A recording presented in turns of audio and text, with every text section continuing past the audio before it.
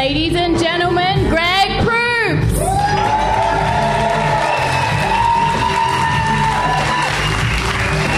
It only takes a minute, girl, to fall in love, fall in love. Once again, the smartest man in the world, Proopcast, takes to the ether here from the salubrious confines of the wine bar here at the fabulous Gilded Balloon at the amazing Edinburgh Comedy Festival. Hooray for us for loving comedy so much. There's also the Fringe and the film and the books and the movies and the dance and the music and every other manner of performing here. There's people with giant wicker horns walking up and down the Royal Mile. There's a guy dressed in a brown thing. I wasn't sure what he was supposed to be. That was weird and very literary. You could write a short story about the dude on the Royal Mile who is unidentifiable. Everything's going on here. My goodness, the Fringe has changed so much since I first came here. There's donuts now. There was no donuts then. There was no coffee stands when I first started coming here. I came here the first time 1919, right after the First World War. We had just showed the Hun a thing or two. I'll tell you that much. We had put them in their fucking place. And thank God America joined when we did, right toward the waning months. See, I knew that would be a popular one here. But it was different. Everything was down on the other side. All the venues are far apart. Now all the venues are close together, and there's beer gardens everywhere, and it's wild. I don't know that it's worse. I think it's just different, that's all. I think there's just as many striving hearts, gasping for recognition, as many poetic voices out there clamoring to be heard by the masses and all at once be given the succor at the giant teat that is the public. And so many people who are just egomaniacal assholes like myself who come here to drink and soak it in. Thank you for your mild laughter. The sky today, how do I describe it to the people who've never been to Edinburgh before? People live in California, where I live in Los Angeles. If the weather was like this, the airport would be closed.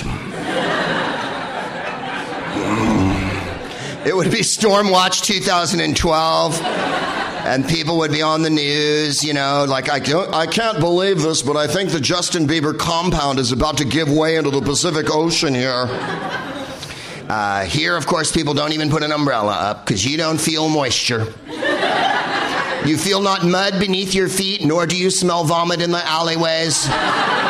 Nor doth moisture invade your olfactory faculties once you walk with your head in an azure haze well above the blood and the sputum that line the streets here, completely ignoring all the ginger-haired wigs and Nessie hats that line everywhere. It means nothing to you. You're only searching for that next jacket potato and hand job in a furtive corner, that only next hit of speed and awesome alternative comedian who spells cunt with a K. I know the kind of thrills you assholes are looking for, and I'm going to provide them one after the next here on this Proopa Coaster ride through the kittenish night of Edinburgh. Sometimes called the Athens of the North, tonight I should think the fucking Godthaab of the South. Godthaab is the only city name I know of the place Greenland. And I don't even know if it's pronounced Godthaab. I think it's just fucking spelled that way. No one's ever been to Greenland as far as I know. Not even greenish people. Or whoever fucking lives there. I'm sure somebody fucking has to. Viking people. Your Vikings came, turned everybody ginger, and then fucked straight off. And left a legacy of shitty food and hard drink a mile wide. The taste for random violence and the complete ignoring of physical discomfort is something I can only attribute to people who came in longboats with giant cocks and hairy chests and weird fucking helmets, who ruled people whose names were like Skill and Skjol and Snjol and shit like that. And the lovely Scottish lasses took them on board and then the men here with their tiny sporrans looked askance as the boat sailed away. And then one day I too will drink iron brew from a flagon. So saith I. In the night, calf, calf. That's your bad lungs. People here cough a lot. Cough a lot. I know it sounds a bit bizarre. Wow. So much going on. Let's get right to the corrections ad endums, errata, ericastrata, and onomatopoeia. That is the fringe. Gather. Kittens McTavish. A couple of episodes ago, I indicated in a joke that I was doing about the opening ceremonies of the Olympics, which I called Slumdog Hobbit. And then the finale, of course, was disappointingly no Bowie. No one wants to see Kate Bush, by the way. I mean, I adore Kate Bush, but like they kept going, Kate Bush might perform. No, she fucking might not. You have more chance of getting a personal invitation to her house for a fucking cheese party tomorrow afternoon than you do of her actually performing live ever again. And if she did, she'd wear flip-flops and have a ukulele, and you'd be like, fuck, we waited for this? And I think it's gonna be a long, long time to touch down. No, she's fabulous. They picked the wrong songs for all the closing ceremony. They picked the wrong songs for all of it, quite frankly, except for the Spice Girls Wannabe. That was awesome. If there's one thing you want to remind the athletes, it's zig-a-zig ah and the magic that lies therein. I made a joke about the opening ceremonies, aside from the weird fetus baby and the piles of dirt.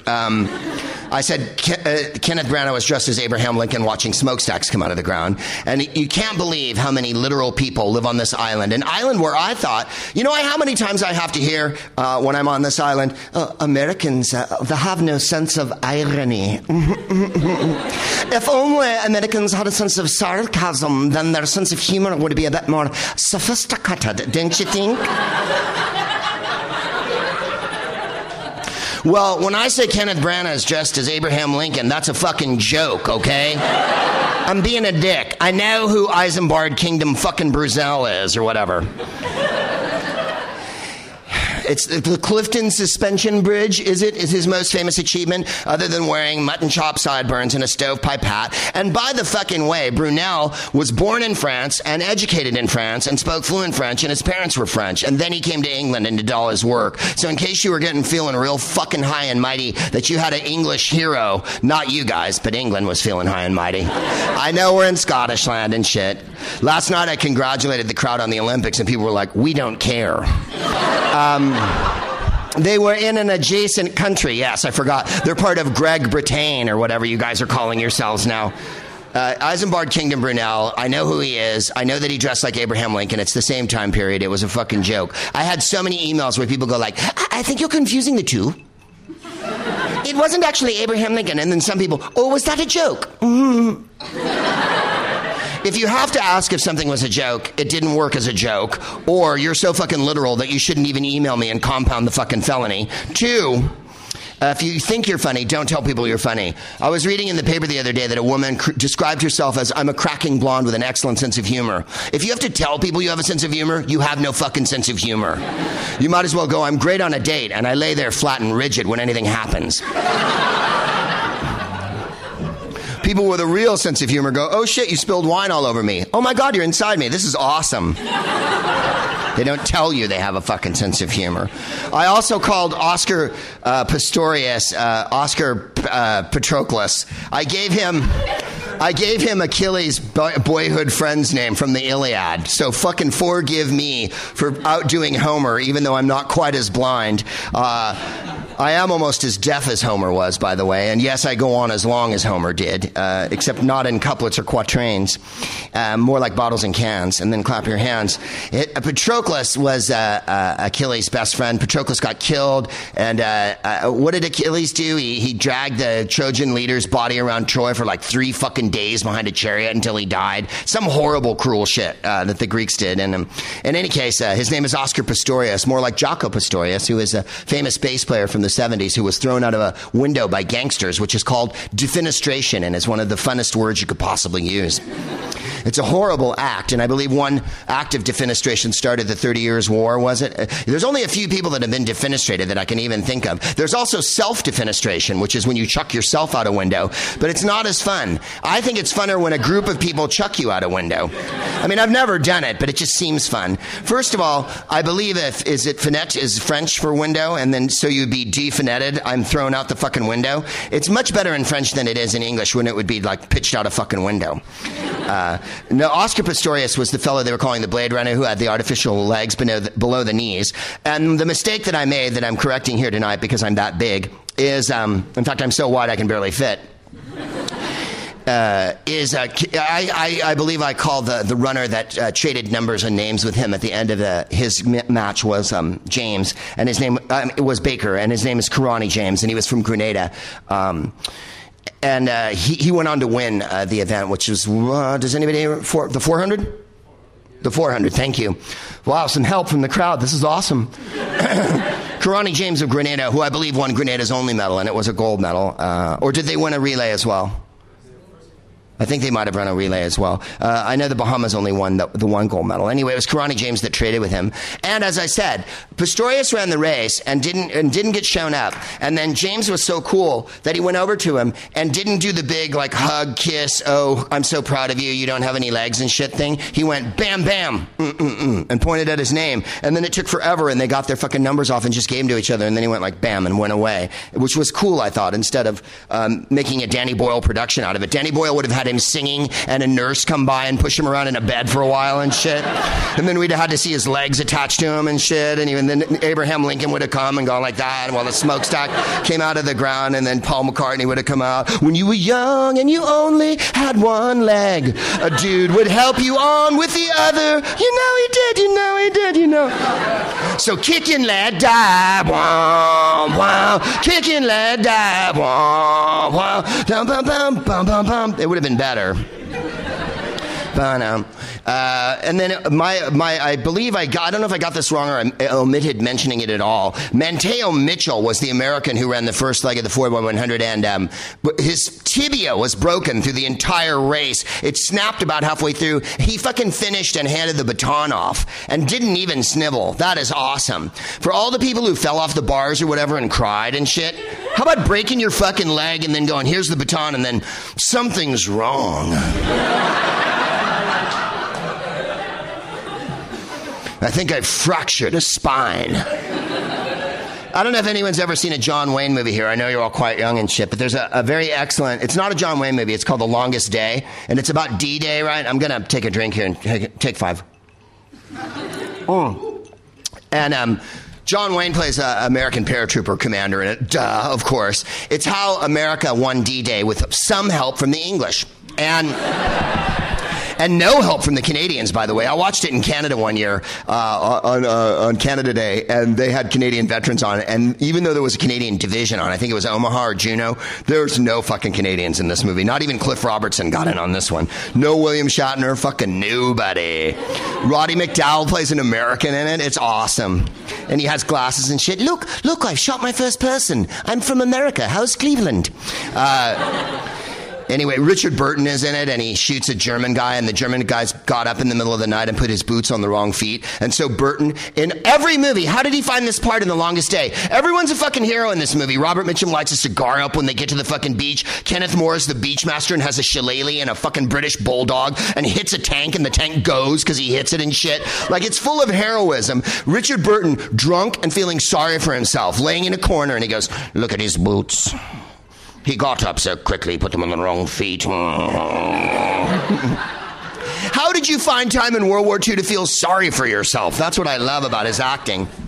If he could find a spot, he would, and he did in that one awesomely. John Wayne lands, and they all paratroop in, right? And John Wayne breaks his fucking leg, just breaks it clean, right? They put him in a wheelbarrow and wheel him through the movie. And the medic comes up to him and goes, your leg's broken, you've got to go back. And John Wayne goes, lace it up. And he says, no, it's really broken. You can't, play in today's battle. And I'm paraphrasing. And John Wayne goes, I said, lace it up, Doc. And he goes through the whole of World War II with a broken leg riding around in a wheelbarrow, and that is badass. And that's what Mateo Mitchell did, except he didn't need the fucking wheelbarrow. He fell down at the end, and it was awesome. Also, we're going to be talking about balaclavas tonight. For the Americans who are listening to the show, that means ski mask. It means the ski mask that goes over your face that you rob a bank with. That's the one. It's a balaclava here, but that's what they call it, and I'm going to refer to that as such. I'm not invited to the book festival here. I mean, I'm invited. I'm allowed to go if I want. I'm not thrown out summarily. They don't go, "Proops, I told you," and stay out.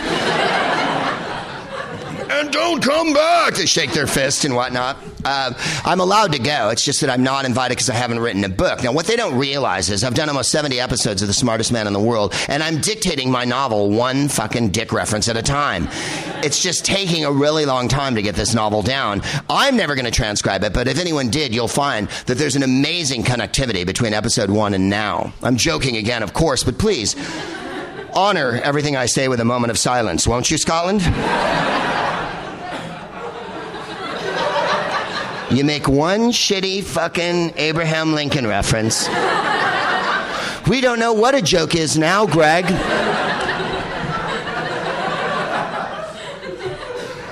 We loved the opening ceremony. When you see crippled children singing, it's Olympic time. If Brazil has fucking nurses in their opening ceremony, I will gobble everyone's genitalia in this room in George Square tomorrow morning at fucking 8 a.m. with no Starbucks beforehand. Brazil, which has dire poverty and will be, I'm sure, executing children by the thousand to make room for the stadiums, is not going to have a ceremony, of opening ceremony as depressing as the fucking opening ceremony you guys put on, where people were wheeled out in their pajamas in a bed and deaf children sang. If there is one starving child in the Brazilian ceremony, I will fucking shoot a donut out my butt into a goose's mouth, flying down off Arthur's seat. The Brazilian opening ceremony is going to be hot chicks and hot dudes fucking dancing, just keeping back a tide of STDs with feathers and beads. And then a papaya is going to drop, and it's going to explode, and fucking Shakira is going to come out, even though she's not from Brazil. That's how open-minded they are. And then, sadly, Paul McCartney will appear again.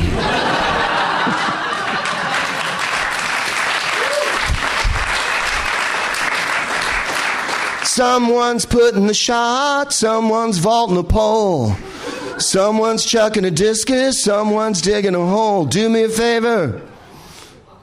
Yeah. Do me a favor and fuck off. Somehow I don't think England is going to do Team Great Britain is going to do as well in the Brazilian ones. Although if they have horse dancing again, you're going to fucking rage.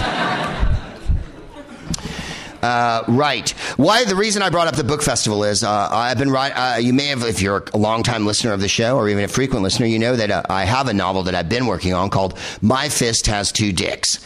And it's a hard-hitting novel, as indicated by the title. The sequel is Unhappy Dancer.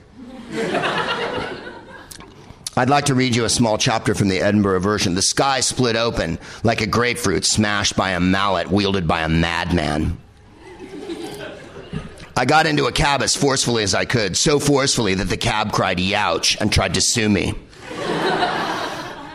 We were taken to the summit of Arthur's Seat, where I could see far past the Leith into the interminable universe and then back into everyone's soul that had ever lived. Just then a hunger gnawed inside me. I bade the cab driver pull over. Instead, he drove off a cliff. At that moment, I leapt from the cab and grabbed a bag of chips from a passing lady. 50 cans of executive lager appeared in front of me, and I drank them one after the next, some upside down. Just then, I saw a kitten with 3 legs. I quickly put my hand on the shank where the leg used to be, and another one grew immediately. Mewled the kitten. "Never mind, kitten," I cried, and then picked it up and hurled it toward its home, where it landed safely on a pile of baked beans and marshmallows that I had placed there earlier in my insane prescience. Chapter 2.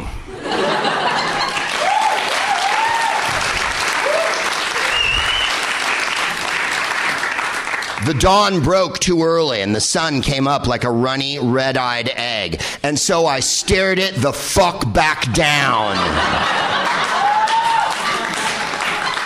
The night lasted 3 more hours, and finally my hangover subsided to the point where I could snort a Nurofen Plus, using a pig's trotter that I do to bash things to smithereens when I need to put them in my nose. A small Filipino boy appeared in my pants. I beat him ceaselessly with a saveloy that I had prepared earlier. Just then, a four-legged kitten appeared with an emissary for a group of four-legged kittens, all of whom I had cured in previous years at the Edinburgh Festival. They all sang in chorus. Think nothing of it, kittens, I cried, and I pulled the rug out from under them, and they fell toppling backwards in insane laughter. The ribbons all flew from the tops of their bushy heads and landed on nearby foxes. The foxes formed the letters WOW and strode manfully up the Royal Mile. Chapter 3. My fist has 2 dicks. Are you man enough to taste either? That's the cover thing, the blurb on the cover. Unhappy Dancer, Chapter 3. The music played. I was sad. No, really sad. So fucking sad the music stopped playing, and I carried on humming tunelessly. My left foot had been broken earlier by a kitten that I hadn't helped.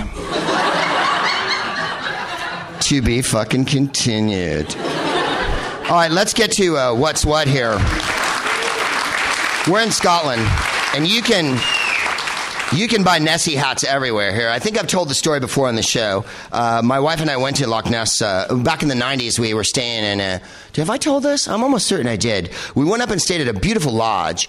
First we stayed at a castle where Mary Queen of Scots had been run to ground, as it were. A castle called Borthwick, where they make you jump. If you were an enemy of the state, the castle turrets are just far enough apart that no human could jump them. And so they go like, jump to the other one, and if you live, hey, you can go home. And Mary Queen was run down there. Mary Queen was, I think, 6 feet tall, which was awesome of her.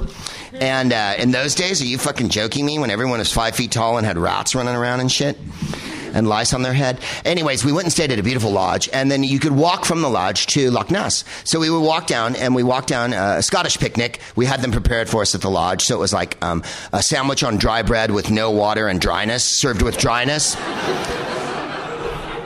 Wrapped in shit that didn't keep it fresh with no serviette. So that when you got there, you went, fuck, my hands are covered with shit now from this dry-ass sandwich, and I wish I could drink out of the lake because I'm dying. Anyway, we sat there for a long... And crisps. We sat there for... Well, I've only got beef and tomato. That was the mistress of the lodge. She spoke like that, and she wiggled her head.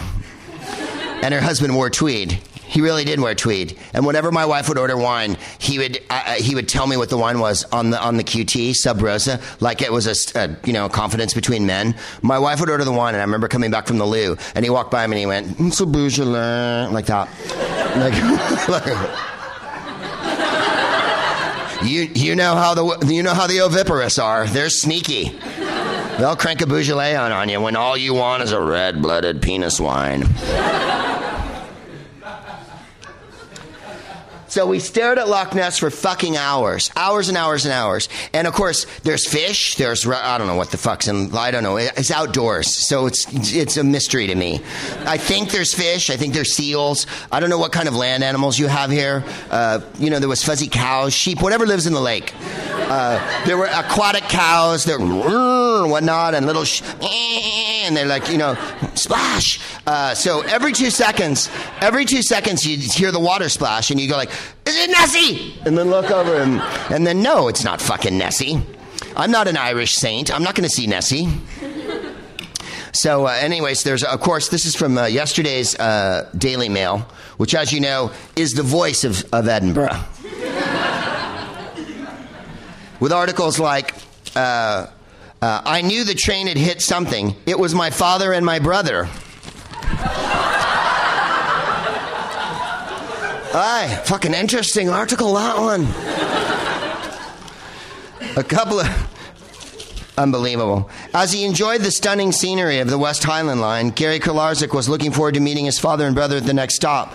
But when the train came to an abrupt halt near Rannoch Station in the middle of a bleak moor, the family reunion took a bizarre twist.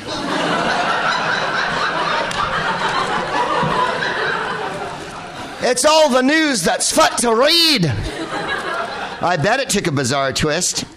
We're looking at the last sentence. We're looking at the bright side, though. They could have been killed.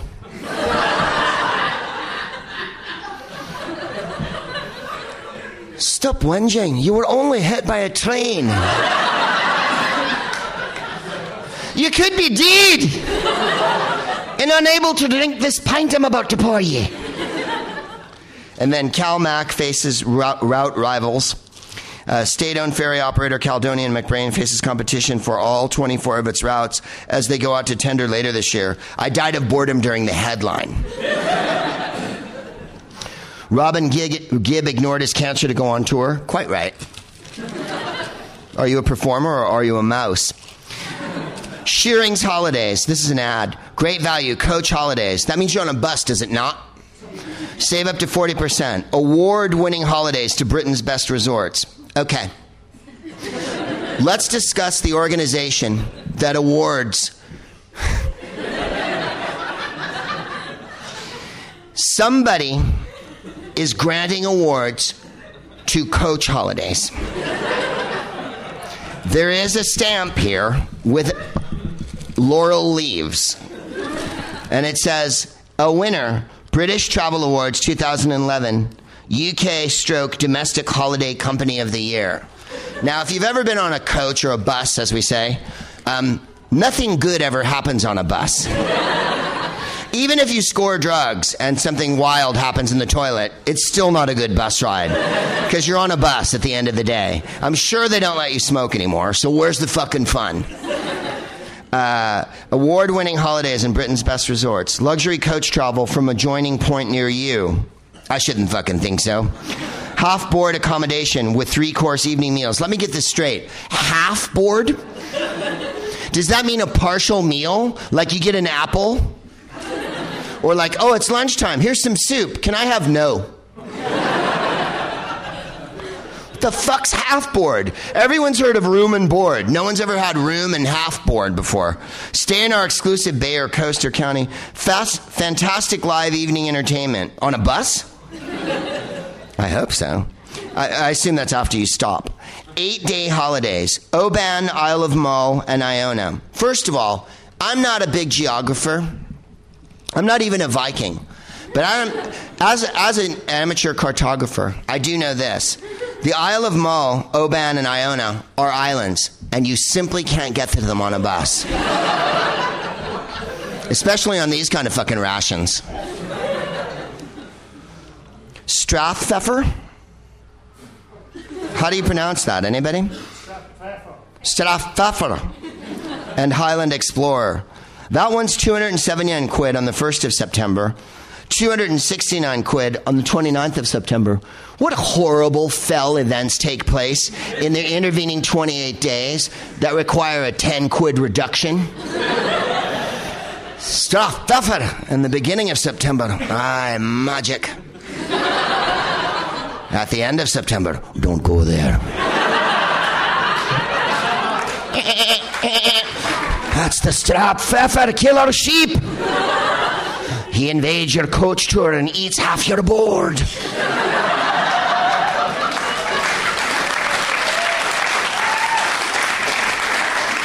Wow.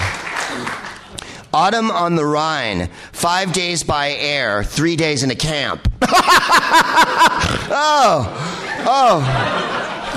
Ooh.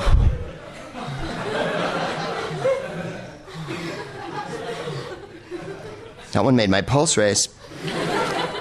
Here's the headline. So, this is from the Daily Mail. So, is this proof that the latest sightings of Nessie is just another monster hoax? Now, I'm from America, and you can't imagine how exciting that Loch Ness Monster is to us. I have Bigfoot where I come from, in California, who's a man in a suit who runs by a film camera in the early 70s and goes, and then keeps running. There's also specious recordings of Bigfoot and shit where you hear like, and then they go, could this be the sound of the Bigfoot? No, but it could be me going, and like with Nessie, it's always like, is this a photograph of Nessie? No, it's a pen Greg's holding.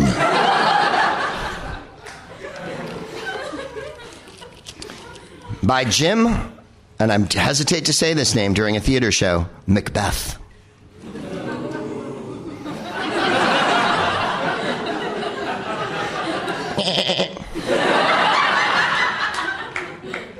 Sheep of Saltfether, stride by stride, woolly ringlet by woolly ringlet.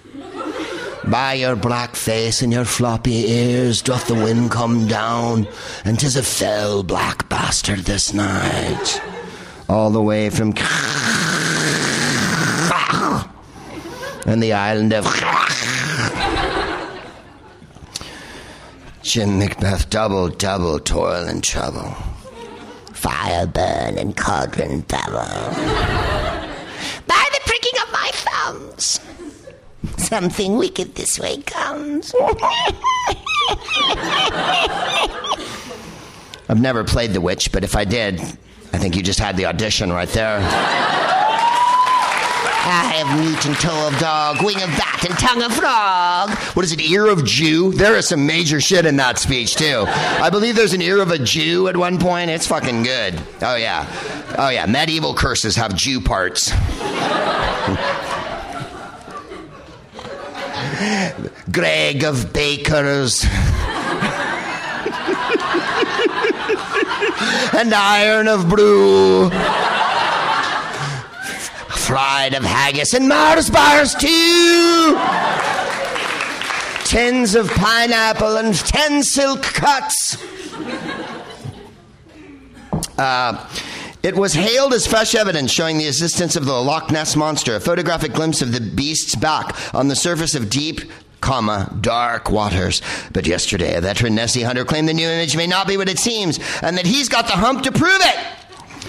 There's filming, and the caption says, documentary with hump on right side of deck. There's a plastic hump. It's apparently been kicking around the dock for 10 fucking years since they did this documentary there. A dude took a picture of it and then said it was Nessie. But then later, he denies that it was the fucking hump and says that he really thinks it's Nessie.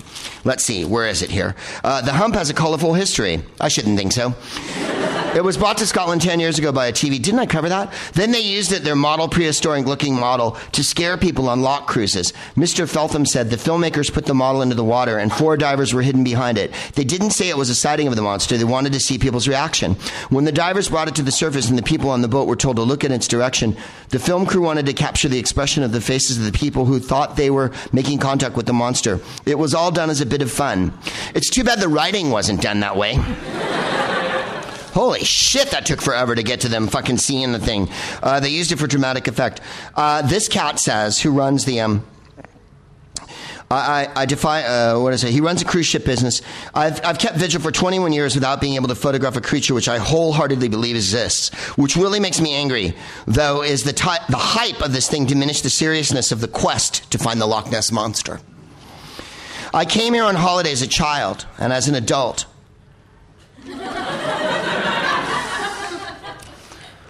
Was it a Shearing Great Value Coach holiday?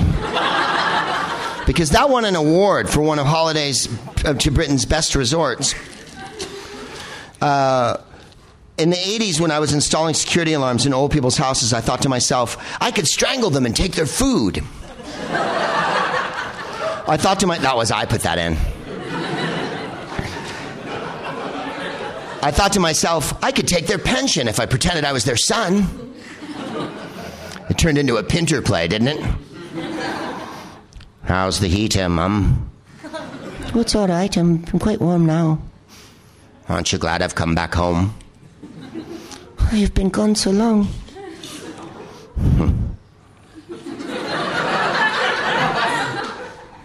I thought to myself, I can't do this for the rest of my life. I gave up everything I had, house, job, and girlfriend. Let's stop right there. You've been looking for the Loch Ness Monster for 21 years, and you think that it's a serious quest, and you had a girlfriend. Well, she was at Comic-Con this year dressed as Jabba the Hutt. Oh, I'm just being mean now, but it's funny. I've never wavered, and I have become a fixture by the loch side. People who have taken pictures they believe to be Nessie come to me, and I can explain to them why it's not Nessie. Presumably because you didn't take the fucking picture. That's why, as I said, I was delighted for George when I saw his picture, but I really took the hump when I realized that it probably wasn't real. Oh, I see what they've done there. Mr. Edwards said, I feel immensely privileged because he thinks he saw one. He advised monster hunters hoping to share in further sighting to come out early before the loch is busy with tour boats and rowers. He said earlier this week, the thing about Nessie is you just never know. No, you fucking don't. I like the theory that it's a plesiosaur. You're talking through your handkerchief. No one can hear you. That it's a plesiosaur from, the Jurassic period or whenever plesiosaurs swam in the ocean, and that it's trapped in there. There's the awesome picture from the 30s that looks like someone going like that, because it turned out it was someone going like that. In 1960, aeronautical engineer Tim Dinsdale filmed a hump crossing the water, leaving a powerful wake. Okay. The computer expert who enhanced the film that they made in 93 said, I thought the Loch Ness Monster was a load of rubbish, but having done the enhancement, I'm not so sure. Exactly. Late tonight, when you go to sleep here in Edinburgh, when about 4 or 5 a.m. after you've done all your coke and you've been to the penny farthing, after you've had chips and gotten in a fight with a Hibs supporter, when you're lying in bed tossing and turning because there's no fucking air conditioning in the shithole you're staying at, and you've got the window open and the wind is blowing through and the dreek starts to pour on your ass, and the iron brew you've put next to your bed tips over. If you hear a noise like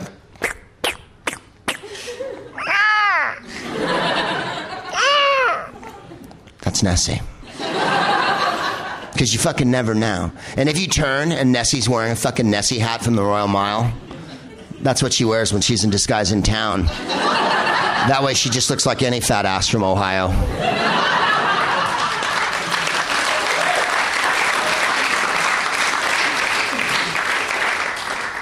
Pussy Riot! Pussy Riot has done it again. But before we get to Pussy Riot, a couple of things. People like books. There's a book festival here. My book is called My Fist Has Two Dicks. People like Audible. Sometimes when you don't feel like Audible, when you don't feel like reading. Audible.com. Get a free audiobook download when you sign up for a free trial today. And then it says below it in black call letters, this is the call to action and should be emphasized or repeated. Get a free audiobook download when you sign up for a free trial today. I'll actually read it the way it's written. Get a free, in capital letters, audiobook download when you sign up for a free, in capital letters, trial today, exclamation point. So here's how it's actually read. Get a free audiobook download when you sign up for a free trial today. Go to www.audiblepodcast.com if you're in England, /smartest.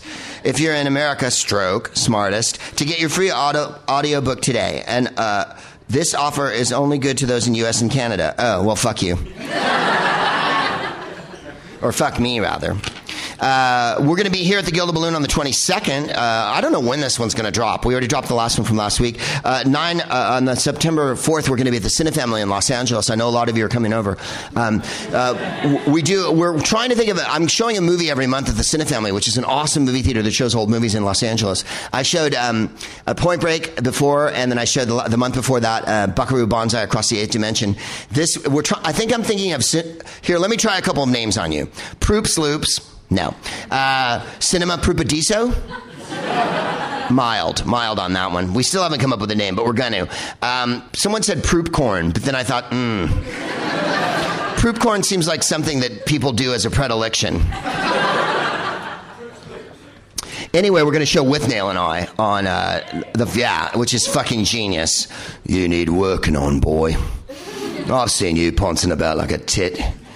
That fucking movie is the greatest movie of all time. I say that about every movie I show, but really I'm not lying about With Nail and I. If you've never seen With Nail and I, do yourself a fucking favor and drink along with it.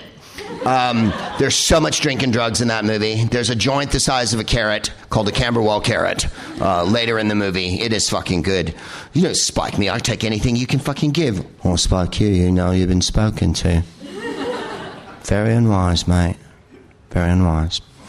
Bar Lubitsch at West Hollywood on the 5th, Bar Lubitsch on the 12th, Bar Lubitsch on the 19th. Do you ever quit playing Bar Lubitsch? It's free there. And there's a bar inside. The Mesa Art Center in Mesa, Arizona. What does Mesa mean, Greg? It means table. I already did the punchline. And then I'm at the Assembly the rest of the festival, 6:15 at a tent. So come and see me there. And shit like that. Pussy Riot finally got convicted. We've been talking about Pussy Riot on the show. I was reminded by a woman who emailed me. And by the way, if you want to email me, it's at smartest at a special thing. Fan mail, if you want to email me personally, fanmail4greg@gmail.com, and I do answer them. And if you've emailed me, you know that I fucking do answer them. And if you want to email me with questions for the show, it's smartest@aspecialthing.com. So in other words, if you're going to email me and want to discuss something with me, fanmail4greg@gmail.com. Don't send me the question there, because people do anyway. Although I get some awesome emails from that. If you want to ask me a question, smartest@specialthing.com. And she wrote, you've been talking about Pussy Riot and you're calling them girls. They're in their 20s. I teach feminist history. Please call them women. Pussy Riot. The women of Pussy Riot. Vladimir Putin faced mounting... This is from the Times. As you know, unimpeachable source of news. The London Times. Vladimir Putin faced mounting international criticism last night after a Russian court jailed 3 women in the Pussy Riot trial for 2 years. I don't think I would have written the lead that way, but okay. First of all, I love calling it the Pussy Riot trial, as if there was a riot of pussy, or there was a riot of pussies, or pussy had a riot. And in any case, we're calling it the Pussy Riot trial now, which I think is awesome. I would have said that in any case. There's a girl in a balaclava on the cover. In other words, a yellow ski mask, which is de rigueur now. Protesters took to the streets in cities around the world as the sentences were delivered. Cultural figures and political leaders united in condemnation of the imprisonment of, oh my God, I said their names the last show, Nazdezhda Tolenikova, Maria Olenikina, and Teterekina Samutsevich. I knew if I said it fast, it would work. They were convicted of hooliganism, which, as I've said, next to rowdyism and making noise in the back of a movie theater while I'm trying to concentrate, the worst crime ever committed. They did a punk prayer against Mr. Putin in Christ the Savior Cathedral in Russia's capital. Now, the point of this is that 3 young women who are 24, 30, and 22 who are in a band called Pussy Riot. Clearly, they have a sense of humor, much like the Sex Pistols did when they named their group the Sex Pistols. It was shocking when I was a teenager that there was a group called the Sex Pistols. First of all, as Americans, we had no idea what that could possibly mean. Secondly, they did I am an Antichrist and all that. And that in America, whenever you say you're an Antichrist, we're so literal. People are like, they're like the devil! So when Pussy Riot comes out in America, people are like, you can't call a band Pussy Riot because that's like a woman's thing that she has that no one will say the name of. And those can't riot. Those are quiet, and you stroke them, and then you cover them later. And then out of them comes a baby with Jesus' blessing. They got 2 years for hooliganism. There were cries of shame in the packed courtroom, but defiance to the last from the women who had crossed the Kremlin and become the who had crossed the Kremlin. Like the Rubicon. The poster girls for the Russian opposition. The defendants, 2 of whom have young children, remain calm, occasionally smiling to each other inside their glass and steel cage. This is something I want people in America to hear and understand. We've talked about it a little bit before in the show. The defendants, these young women that were tried in the Pussy Riot trial of 2012, were kept in a glass and steel cage during the trial because that's how dangerous they are considered to the safety and sanctity of the Russian church and state.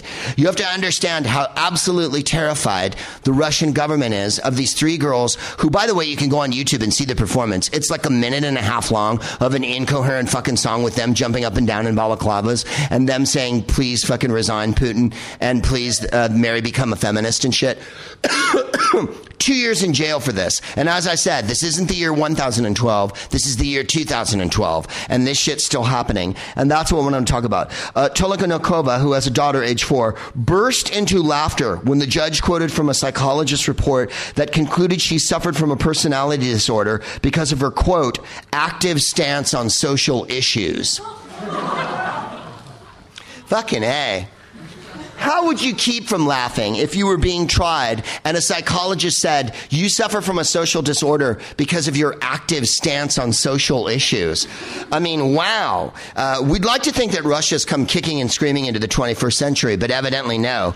And there they are. And yes, there's a million things that go along with this story. You can see in the photo here, if you could see it, that they're all looking at the camera and that they're going to be famous now. They had a record released, I think today, in fact, that there's been celebrity supporters of them all over the world, Madonna included.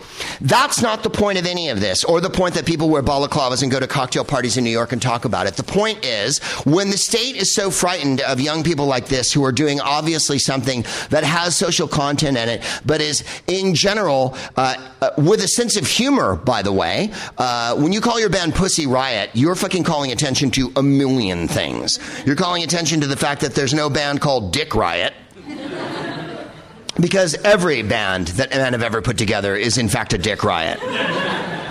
You're calling attention to the fact that you have to be able to knock religion in the state in order to have a free and open democracy that elects presidents like Vladimir Putin was elected. And you're calling attention to the fact that America and England are one step away from putting people on trial for saying shit like this. I don't see us as morally superior in any fucking way to Russia in this matter. And so they're in for 2 years, and they've taken the high road, and for that, I think they're fabulous. There's someone dressed as a priest here. I don't know if it's actually a priest, and what I love about the English paper, it says I suspected of dressing as a priest outside court. A fellow wrote a column in The Guardian here, Michael Idov. The Russian authorities took a marginal act of arty protest and through sheer cruelty made it into an international cause. In covering the trial live, CNN and BBC have broadcast what essentially amounts to long infomercials against investing, visiting, and generally dealing with Russia. That's what fucking happens when bodies start slapping and doing the wild thing. When you put 3 young women in jail for what he calls a marginal act of arty protest, it's not marginal anymore. Everyone knows who Pussy Riot is now. They are fucking famous for their act of protest, and hopefully young people get the message that this is a good thing, that protest is an active and vital thing, like a yogurt culture. You must have it running through your guts in order for you to survive. The day you start sucking corporate fucking bullshit every moment of your life and accepting that problem as the truth and seeing the things you see on TV and that the things that the government tell you is the truth is the day you stop being emotionally alive. You have to understand the government is not your friend. It is a guiding force that we have to abide by so they don't come to your house and knock on the door and fucking shoot you and shit. The reason why there's government is so that there's roads and stuff like that. But they're pretty shitty about putting roads up lately. So understand that it's an important cause now, I think. Not what they did is not the act that's important. It's the ramifications of it. And that people like Madonna and other people in their little ivory towers that haven't heard of shit are finally hearing of shit. Minutes after the verdict, the band released a new single, Putin Lights Up the Fires, exclusively through The Guardian. That I don't even believe, but they might have. The Guardian is not always on top with facts, let's be honest. I mean, I'm liberal too, but I like facts occasionally. It's notably more melodic than their previous work. Well, then he's heard it. In fact, such a PR precision may even open up a slightly icky discussion of whether, in the meta artwork of Pussy Riot's story, imprisonment is an integral part. Of course it's an integral part. It's an integral part of Oscar Wilde's fucking story. It's an integral part of a million people's stories who were fighting for one thing and got thrown in the fucking can by the man. If they're not thrown in prison, it doesn't mean a goddamn thing. If Putin came down and gave them all fucking cupcakes and kissed them on the forehead and patted them on the butt and said, go form another punk band, and this one called Vagina fucking Splice, then it wouldn't be a story anymore. The point is that Vladimir Putin, like every other icky, middle-aged fucking white guy who holds the reins of power, or any man in the world, whatever color they are, holds the reign of power, or women, let's get fucking serious. Julia Howard is not going to take fucking Julian Assange back to Australia. She would throw him back to America or you guys in 2 fucking seconds if she had half a fucking minute. That they're icky, asshole type guys. And that we're talking about people like Silvio Berlusconi and stuff like that. They want to run the state, they want to run the government, they want to run the press, and they want to make sure there's no fucking dissension whatsoever. But what's the upside of dissension, Greg? What if people are allowed to say what they... All right, I'll wait for you. Thank you. Shouldn't you do what the government says? Shouldn't there be law and order? Shouldn't there be the rule of law? Shouldn't we not shoot each other? That's two separate matters. Two fucking separate matters. The rule of law is one thing. The government arresting 22-year-old girls for singing a fucking song in a church when they're called Pussy Riot is another thing entirely. Julian Assange, Ecuador calls for show solidarity. I mentioned it on the last show because my wife was down in London and was watching the protest there. Well, you heard what he came out today. And Julian Assange said, what did he say? Let's stop the witch hunt against WikiLeaks, right? He asked for President Obama to stop the witch hunt against WikiLeaks. Now, when I brought up Julian Assange in the last episode, a man here who apparently was wearing a reporter's accreditation badge yelled out, and he rapes people. And I shut him down and said, I invite you to start your own fucking podcast if you want to shell that shit.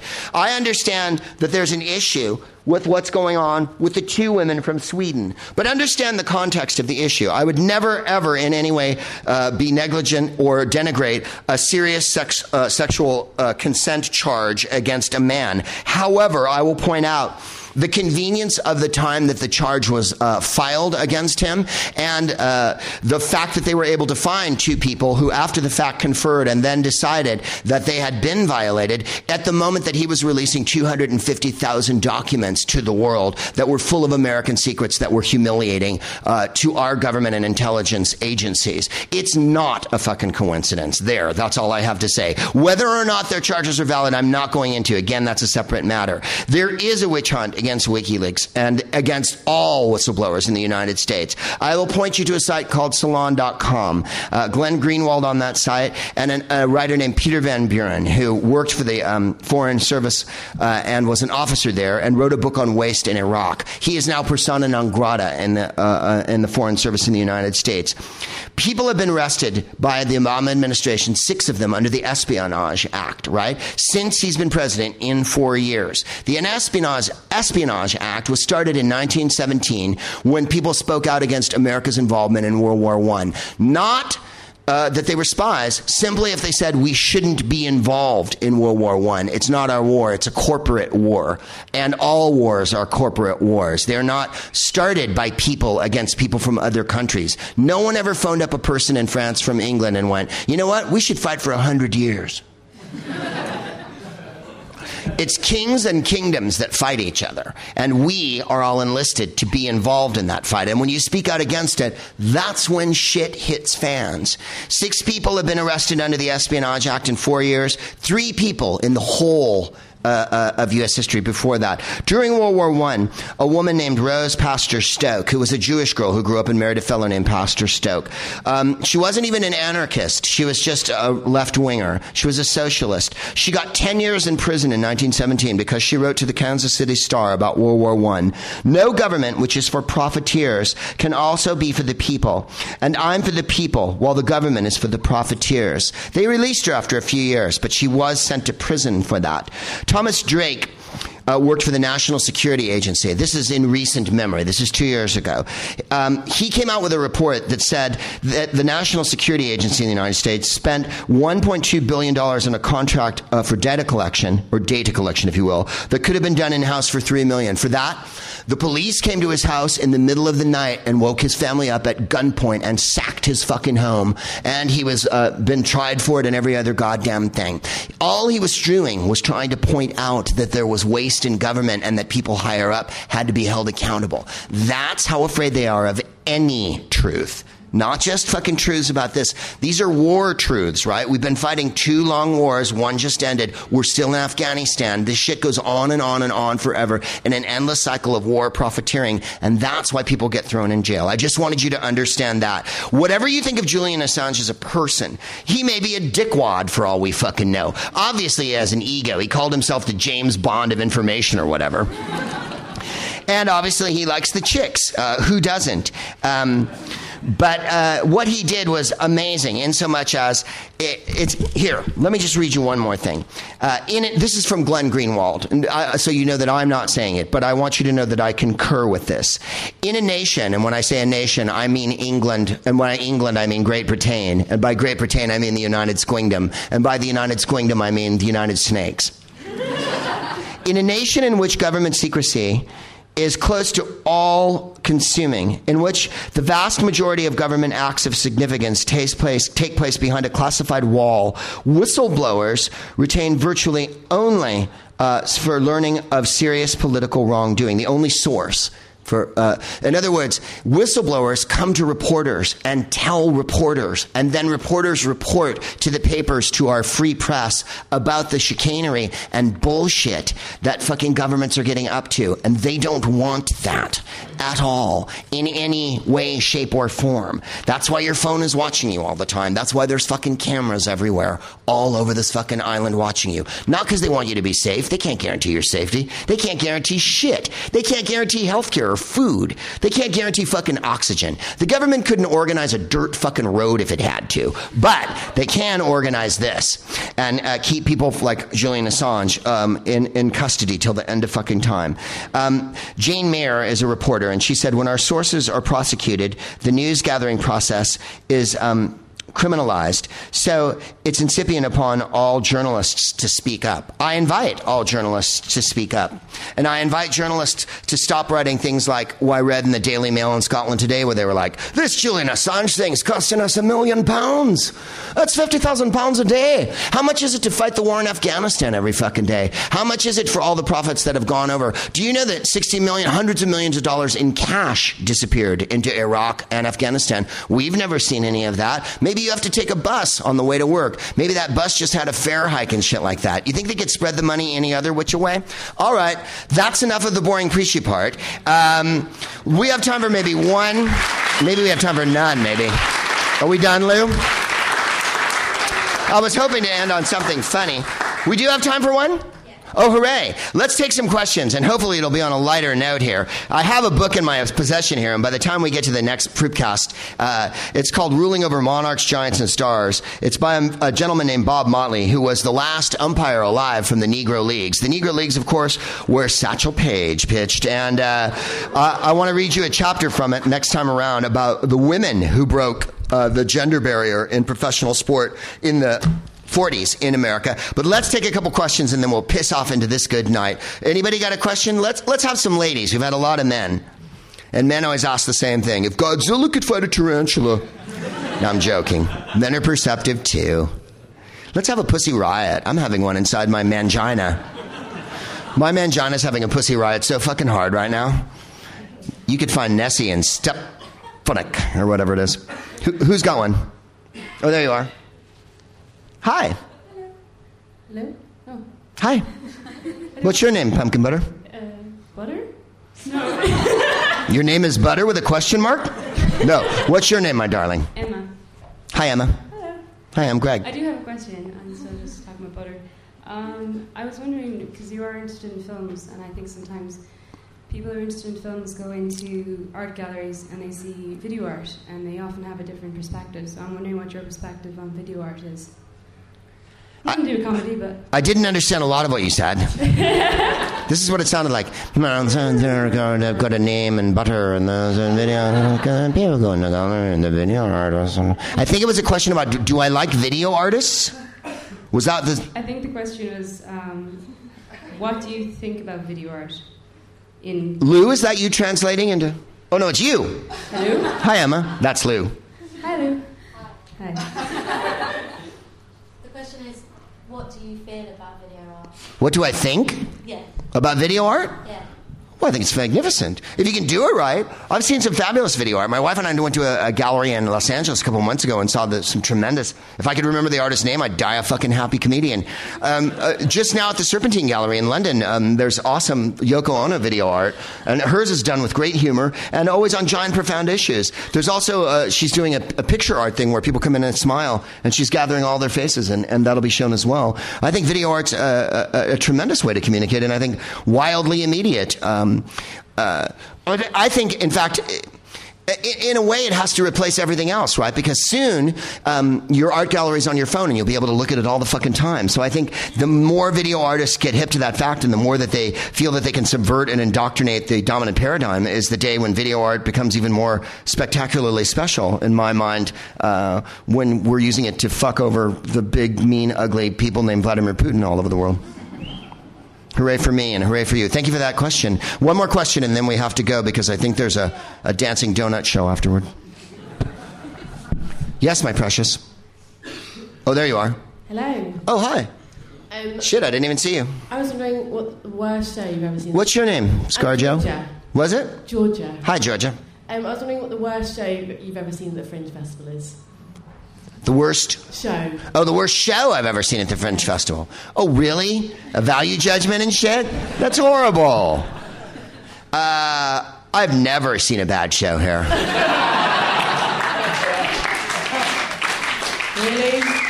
A good comedian would have ended on that. I don't go see that many shows, to be honest, because I'm usually working all the time. Sometimes I'll see shows with my friends. I've been in some shows that I thought sucked some major man bag.